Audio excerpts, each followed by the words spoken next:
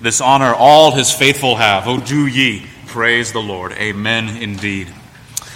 Well, friends, if you would take your copy of God's Word in hand, once again, please turn with me to Ephesians chapter 3. Once again, Paul's letter to the Ephesians chapter 3. We return again to this rich, breathtaking prayer of the Apostle Paul, which we began to consider over the last couple of weeks. Just last week and moving on this week and next week as well. It's a section that's chock full of doctrine, and it's well worth our time. So we're slowing down a bit on this section and doing a little three-part examination. Last week and tonight we look at verses 14 through 19, and then God willing, next Lord's Day we'll consider the doxology there in verses 20 and 21. So first we'll read the scripture, and then we'll ask for God's help and blessing as we study together. So let's look to God's Word. Ephesians 3, I'll begin reading at verse 14. For this reason, I bow my knees before the Father, from whom every family in heaven and on earth is named, that according to the riches of his glory, he may grant you to be strengthened with power through his Spirit in your inner being, so that Christ may dwell in your hearts through faith, that you, being rooted and grounded in love, may have strength to comprehend with all the saints what is the breadth and length and height and depth, and to know the love of Christ that surpasses knowledge, that you may be filled with all the fullness of God. Amen. Thus far, God's holy and inerrant and inspired word to us tonight. Would you pray with me, friends? Lord our God, would you once again give us ears to hear what the Holy Spirit says to his church, so that we may read and learn and mark and inwardly comprehend, and more than that, treasure all that we consider and all that we study as your word is read and proclaimed tonight. And we ask it all for Jesus' sake. Amen.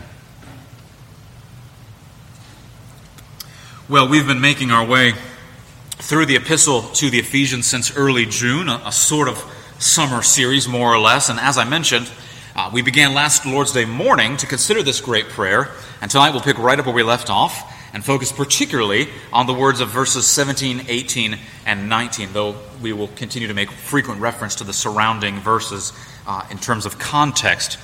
You may remember as we studied Paul's prayer here at the end of chapter 3, we noted, as many commentators have noted, not an insight unique to me by any stretch, that Paul's prayer is a sort of stepladder prayer. That is, each request builds upon the next and upon the previous, building and building and building and ascending higher to that apex at the end there of verse 19. Look again at verse 19 just to refresh your memories. What is it that Paul's driving at? What's the chief end of Paul's prayer here? In all of his prayers for these Ephesian Christians, what's his great desire? It's that the Ephesians, and we, all Christian saints, might be filled with all the fullness of God. That we might have as much of God as we are capable of knowing and capable of having. That our minds and our souls might be filled to the maximum. A cup full to the brim and spilling over. Think of that imagery of Psalm 23, that a cup would runneth over. A maximal enjoyment of God our Savior. Maximal communion with our God. That's what the apostle wants for his people. And we looked at the way that Paul structured his prayer for them as he makes his way towards that climax here in verse 19. Right? So verse 16, Paul prays first that we would be strengthened with power through the Holy Spirit in our inner being. And then in verse 17, right after that, he explains what the consequence is of that strengthening. When you get strengthened by the Holy Spirit, what's going to happen? It is that Christ might dwell in our hearts through faith. Now, of course, the Lord Jesus, by his Holy Spirit, already dwells within the heart of a Christian. Right? That's the definition of a Christian. They are in Christ, and Christ is in them. But Paul is saying that there is more of the indwelling Christ to know and enjoy in this Christian life. But what is that going to look like, you may ask? If I pray along with Paul, if I pray this prayer for myself in my own morning devotions, in my own morning prayers when I roll out of bed, if I pray to have more of the indwelling of Jesus in my life, and you see this prayer, And you think, well, this seems, it's Holy Scripture, it's divinely inspired, it's inerrant, it's from the Holy Spirit. It must be a good prayer to pray. And so you read along in these words and you begin to pray, God, Lord, strengthen me with power through the Holy Spirit in my inner being, that Christ might dwell in my heart through faith. And if you pray that prayer, what will it mean for God to answer that kind of prayer? What's it going to look like? Well, that's what verses 17 and 18 of Ephesians 3 are about. What does an answer to that prayer look like? Well, at least in part, it looks like this. Look at the text, verses 17 to 19. Notice how Paul frames this experience of deeper knowledge, deeper fellowship with the Lord Jesus. Notice how he frames it in terms of love. He says, I want Christ to dwell in your hearts through faith, that you, being rooted and grounded in love, may have strength to comprehend together with all the saints what is the breadth and length and height and depth, to know the love of Christ that surpasses knowledge. As one man put it, to know more, Paul's driving at this, to know more of the indwelling Christ in your life means to taste and savor and enjoy more of the experience of his love. Close quote. To know more of the indwelling Christ in your life means to taste and savor and enjoy more of the experience of his love. Now, as I was studying this text and reading various commentaries, there was one outline that I especially liked. Frankly, I didn't think I could improve upon it, so I thought we would just use it for our outline this evening. 3 things especially that we are taught here about the love of Christ. And the first of them is that Christ's love for Christians, for you, if you're a believer, is a secure love. Rooted and grounded, he says, a secure love. That's verse 17. Then secondly, in verse 18, Paul reminds us that the love of Christ goes beyond the bounds of a mere individual. Right? It's not just me, myself, and I. It's not less, let's be clear here, it's not less than a personal relationship with Christ Jesus, to invoke the common parlance. It's not less than that, but it is more than that. It is with all the saints, Paul says. The love of Christ is a corporate love. That's verse 18. And then thirdly, in verses 18 and 19, it's a boundless love. Paul desires for us to know the breadth and length and height and depth, to know the love of Christ that surpasses knowledge. So a secure love, a corporate love, and a boundless love. Those are the 3 parameters by which we'll study our passage tonight. So let's get to it, shall we? First, a secure love. Verse 17, he prays about the Ephesians being rooted and grounded in love. Now, I appreciated how many sermons and many commentaries pointed out that even though it appears nice and smooth and polished over in our English translations, if you're using an ESV or an NASB or a New King James or an NIV, whatever you might have before you, in your Greek New Testament, which I know all of you have open right alongside your English Bibles tonight, in the Greek New Testament, in the original languages, the wording there is a bit more awkward, and therefore it's all the more striking. Now, what do we mean by that? Well, the phrase, rooted and grounded in love, if you were looking at it in the Greek, you're not wrong if you're not. Don't worry about that. It's not abundantly clear if Paul means to attach that statement to his previous thought or to the following or the subsequent thought. The statement just sort of dangles out there a little awkwardly. Does he mean to say that Christ may dwell in your hearts through faith as you are or because you are rooted and grounded in love? Is that how he means to phrase it? Or does he attach it to the subsequent thought? And it might be something like this. Christ dwells in your heart through faith, period. Be rooted and grounded in love, so that you may have strength to comprehend, etc., etc. Now, I'm reading out of the English Standard Version tonight. Many of you are as well. And so you see there that the translators had to make a judgment call. In verses 17 and 18, Paul prays in this translation that you, being rooted and grounded in love, may have strength to comprehend the love of Christ. And that cleans it up very nicely. But in actual fact, that phrase, rooted and grounded in love, grammatically just sort of dangles out in isolation, and we're not sure where best to connect it. And translators, translation committees, they have to make a judgment call. That's fine. In other words, when Paul says, you are grounded in love, does that have more to do with Christ dwelling in our hearts, Or does it have more to do with the fact that we need strength to comprehend? You're grounded in love because he's dwelling in your hearts, or you need to be grounded in love because you need strength to comprehend. It seems, for lack of a better term, that what we have here is one of what I like to call Paul's wonderful holy interjections, holy interruptions, where Paul almost interrupts the flow of his own thoughts with these wonderful outbursts, these assertions, these reminders of the unshakable grounding of the status of a Christian because of what God has done. Or those times when Paul bursts out in praise mid-sentence, as he's prone to do from time to time. Right? What we have here in this clause, in this verse, seems to me an awful lot like what we saw back in chapter 2, in verse 5, where right in the middle of his flow of thought, Paul bursts out with a reminder to the Ephesians. You can turn there with me if you want to, Ephesians 2, verse 5. Even when we were dead in our trespasses, God made us alive together with Christ, big hyphen, big M dash. By grace you haven't saved, another M dash. He's interrupting his own flow there. Well, here in chapter 3, verse 17, he's saying to them, you are rooted and grounded in love. It's rather more grammatically, I'm persuaded, like Paul is doing that again. He's attaching a big, fat hyphen on either side of that phrase, attaching it to everything he was saying and to everything he's about to say. So does it apply to the preceding statement, or does it apply to the subsequent statement? And the answer, I think, is yes, both. It's more of an undergirding than anything else, grammatically speaking and theologically speaking. An undergirding. It's an all-encompassing truth that gives us the secure foundation in order to understand everything else that he's about to say. It's almost like asking the question, let's pretend I'm building a house from scratch, new construction. I'm building a foundation for my house. Is it more important that the foundation that I'm going to build underpin my bathroom or my kitchen? Do I want no foundation under my kitchen, or do I want no foundation under my bathroom? And of course the answer is, well, you want both, silly. You want foundation under every room of your house. You don't want it just to chip away somewhere. It's both. You want foundation both places.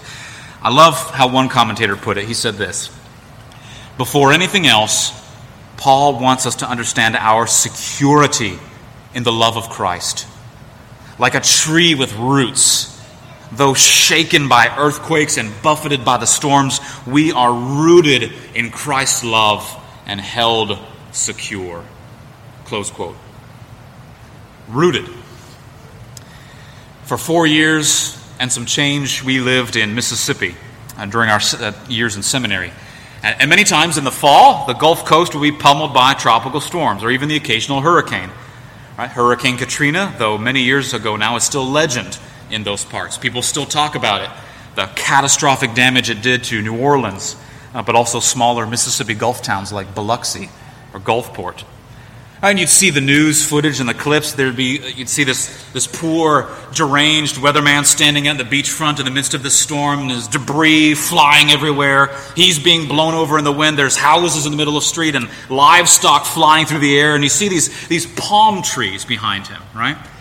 Bent over so far that they look like they're about to snap in half as he's standing in front of the Gulf Coast, blowing in the wind. But then the next week, the newscasters return. The storm is gone. It's gone by. And they show us the scene after the fact. There's all this destructive chaos. There's debris everywhere. There's streets, and houses, and downtown buildings leveled. But those palm trees that we saw bent over and about to snap in half, they're still there, blowing gracefully and gently as if in a summer's breeze in the sunshine at this point. Blown about, yes, but so deeply rooted were they that they were not ripped away. Rooted, Paul says. To be a Christian is to be rooted in the love of Christ, so that whatever the howling storms may pummel your soul, storms of suffering and sickness from which you are still freshly wounded, sorrow and grief, the shame of your past for some of you, the wickedness that you endured in your past, or even the shame of your own sin, whatever might be hammering away at your conscience and hammering away at your psyche and hammering away at your soul, you are firm and you are secure, rooted and held by the love of Christ. But there's another image that Paul uses. First rooted, he also uses the word grounded. Another Mississippi story, if you'll indulge me. Everywhere you drive, if you've ever driven through Mississippi, you'll notice the roads are absolutely terrible. The sidewalks are terrible. Even the foundations of the houses can be terrible. They're cracked, they're buckled, there's potholes, and there's small craters and what seems to be a miniature Grand Canyon down the middle of State Street in Jackson that you might lose your car in if you're not careful. And it's not because these things are just poorly maintained. It's because of the soil that's all over the state. There's a soil called Yazoo clay.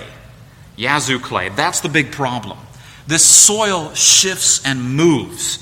Every time there's a major rainstorm, like the one that we had earlier this afternoon and this evening, every time there's a major rainstorm like that, the soil does not retain the water well. So the water pools up and it floods everywhere, and the soil turns to mud, and the soil shifts underneath the roads and the pavement and the foundations, and there's buckling and cracking and crevices everywhere.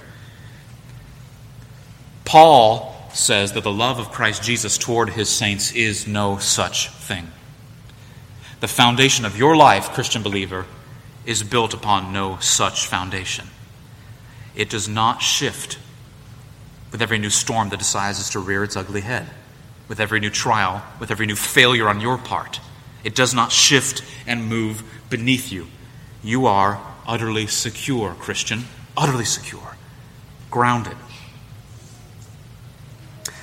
We dwell here for some length of time because I know that there are many of you in this room who know fickle love. Fickle love.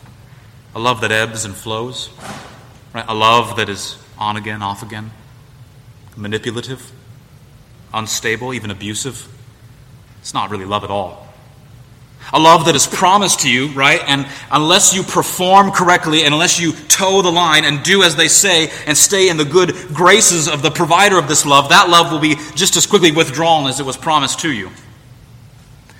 And so, for some of us, while we may affirm intellectually in our minds that Jesus loves us, there is still this deep and abiding fear, hollowed away in some hidden corner of our heart. A dread that, like the love we've known elsewhere, a dread that the love of Jesus will one day run out, expire, be withdrawn. The Apostle Paul is telling us here that Jesus does not love you like that. His love never runs out. It never expires. It is never, ever exhausted toward his saints. Right? Every time you purchase a plane ticket, right, you're given a timetable, you're given a schedule. But if you look closely at the fine print there at the bottom of the ticket, right, so as to protect themselves from liability, from disgruntled customers who might be a little litigious, what does it always say in the fine print at the bottom of the ticket? All flights subject to change. Brothers and sisters, the love of Jesus Christ for you is absolutely not subject to any such change. It does not fluctuate. It is constant, and it is immovable. Now, just to make sure that I'm not misheard, let us be clear. The Lord chastens those whom he loves. Right? Our confession is clear on that. There is such a thing as feeling his fatherly displeasure and sensing a kind of withdrawal of his countenance. But that's not the same thing as having the love of Christ stripped away from you.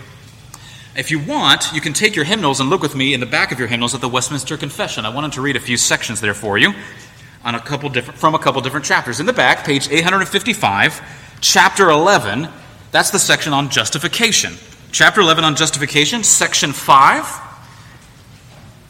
I'll read it, and you can just keep your fingers there. I just want to read a couple different sections from our confession. Page 855, chapter 11 on justification, section 5 reads this: God doth continue to forgive the sins of those that are justified. And although they can never fall from the state of justification, yet they may, by their sins, fall under God's fatherly displeasure, and not have the light of his countenance restored unto them until they humble themselves, confess their sins, beg pardon, and renew their faith and repentance. Or chapter 12, same page there, chapter on adoption. All those that are justified, God vouchsafeth in and for his only Son, Jesus Christ, to make partakers of the grace of adoption They are enabled to cry, Abba, Father, and are pitied, protected, provided for, and chastened by him as by a father, yet never cast off, but sealed for the day of redemption. Or chapter 18, skip over a few pages. Assurance, page 858, section 4, the chapter on assurance. True believers may have the assurance of their salvation diverse ways shaken, diminished, and intermitted, as by negligence in preserving of it, by falling into some special sin which woundeth the conscience and grieveth the spirit, by some sudden or vehement temptation, by God's withdrawing the light of his countenance. Skipping ahead a little bit. Yet they are never utterly destitute of that seed of God. They are never utterly destitute of that seed of God and life of faith, that love of Christ. In due time it may be revived, and in the meantime they are supported from utter despair. Sin has consequences, brothers and sisters, and our dalliances with sin, our ongoing indulgences of sin may cause some fatherly form of discipline to fall upon us. But it is fatherly discipline. It is a discipline, it is a correction that stems from a heart of love, from the hand of the Lord. Those same nail-pierced hands still bearing the scars in his glorified flesh, in whose body your sins were borne on Calvary's cross. It is this same Lord who would hold you fast and who loves you enough to reclaim you from sin and reclaim you from error and draw you again to himself. Do you know that hymn in our Trinity hymnal, A Debtor to Mercy Alone? It's number 463 in the hymnal. I love it. There's this line in there. His promise is yea and amen, and never was forfeited yet. Things future, nor things that are now, not all things below or above, nothing can make him his purpose forego, or sever my soul from his love. Secure love, rooted and grounded, forever safe in the love of Christ. That is the love with which he loves you, Christian. That's the first thing, the secure love. But then secondly, Paul says that Christ's love is a corporate love. It's a corporate love. Look at verse 18. Paul prays that you may have strength to comprehend together with all the saints the love of Christ. Right, now remember the point driving Paul's prayer here in verses 14 through 19. He wants the Ephesian Christians and all of us, he wants us to understand the love of Christ, to know it more and more, to savor it, to cherish it in all of its sweetness and all of its life-giving potency. He wants you to know the love of Christ from when you rise up first thing in the morning to when you lie down your head at night. From your earliest memory, covenant children, he wants you to know from your earliest memory to aged saints, all the way to when you close your eyes on this passing world and you open them up in glory. He wants you to know the surpassing greatness of the love of Christ every time you read your Bible, every time you seek him in prayer. But to realize that the terminus of the greatness of God's love is not merely on you as the individual. As incredible as that is, right? The fact that God loves you and the fact that God loves me, vile sinner that I am, vile wretch that I am, is marvelous enough. But the terminus is not there, as wondrous as that is. But Paul's prayer is that you would know the sweetness and the glory of the love of Christ Jesus together with all the saints. One man put it like this: there's more of the love of Christ when we're together than we can know when we're alone. There's more of the love of Christ when we're together than we can know when we're alone. Close quote. Now think of it, a body makes little sense functionally if you only have an arm or an ear. An ear is a marvelous thing on its own. An eyeball is a marvelous, incredible thing on its own, but far better when they are conjoined, working together as part of the total united thing for which they were designed or created. Right? A game of chess is rather dull when you're only playing with a pawn. One commentator pointed out this wonderful quote from David Clarkson, Old English Puritan. Listen to what Clarkson says. He says, "The Lord lets forth, as it were, a stream of his comforting presence to every particular person that fears him But when many of these particulars join together to worship God, then those several streams are united and meet in one, so that the presence of God, which enjoyed in private, is not but a stream. In public it becomes a river that makes glad the city of God. The Lord has a dish for every particular soul that serves him. But when many particulars meet together, there is a variety, a confluence, a multitude of dishes. The presence of the Lord in public worship makes it a spiritual feast. Close quote. Spiritual feast. You heard Dr. Wilborn invoke that language earlier this morning. We come back tonight at the close of the Lord's Day for that Sabbath feast to glut our souls again on God's goodness. I've heard the former pastor of this congregation, Dr. Duncan Rankin, invoke that same phrase as well, the Sabbath feast, he calls it. Why does the Scripture speak so much about the assembly of God's people, about meeting together, about the communion of saints, about the fellowship of believers in the churches? Why does Scripture seem to speak so much about this? Well, because this is the means and the manner that God has ordained for the blessing of his people, for the growth of his people in grace, for the means by which God's people, might maximally know and experience his love. Let me put it this way. Do you want to know more of Jesus' love in your life? Then, my friends, for the good of your souls, always put a priority. Always put a premium on being in the place that he has ordained and promised to meet with you and lavish his love upon you. Make sure you are in the assembly of the Lord's people, of God's people, Lord's Day by Lord's Day. Right? You remember Hebrews 10? Do not forsake the assembling of yourselves together, as some are in the habit of doing, but rather let us encourage one another. And all the more as we see the great day approaching. Friends, beloved, you're here.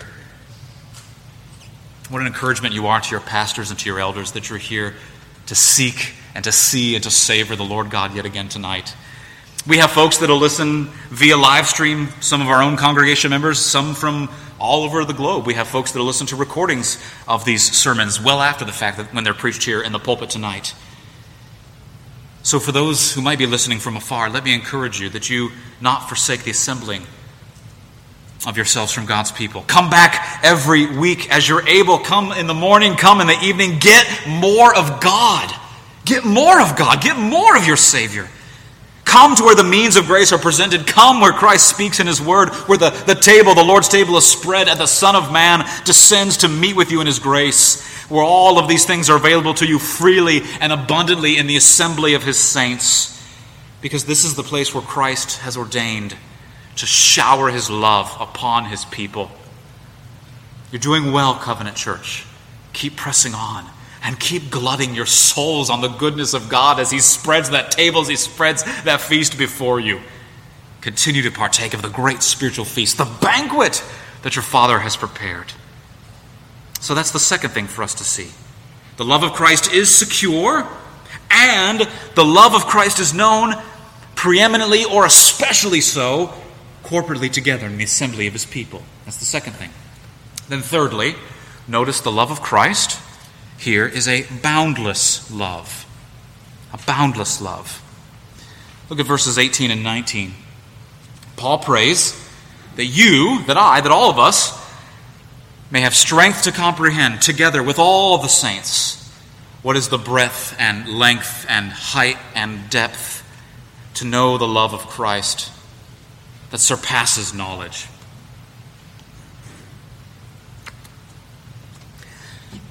The late Anglican theologian John Stott has this marvelous way where he explains and expounds Paul's language here. Absolutely beautiful. Here's what he says. Stott says, "The love of Christ is broad enough to encompass all mankind, long enough to last for eternity, deep enough to reach even the most degraded of sinners, and high enough to exalt him to heaven."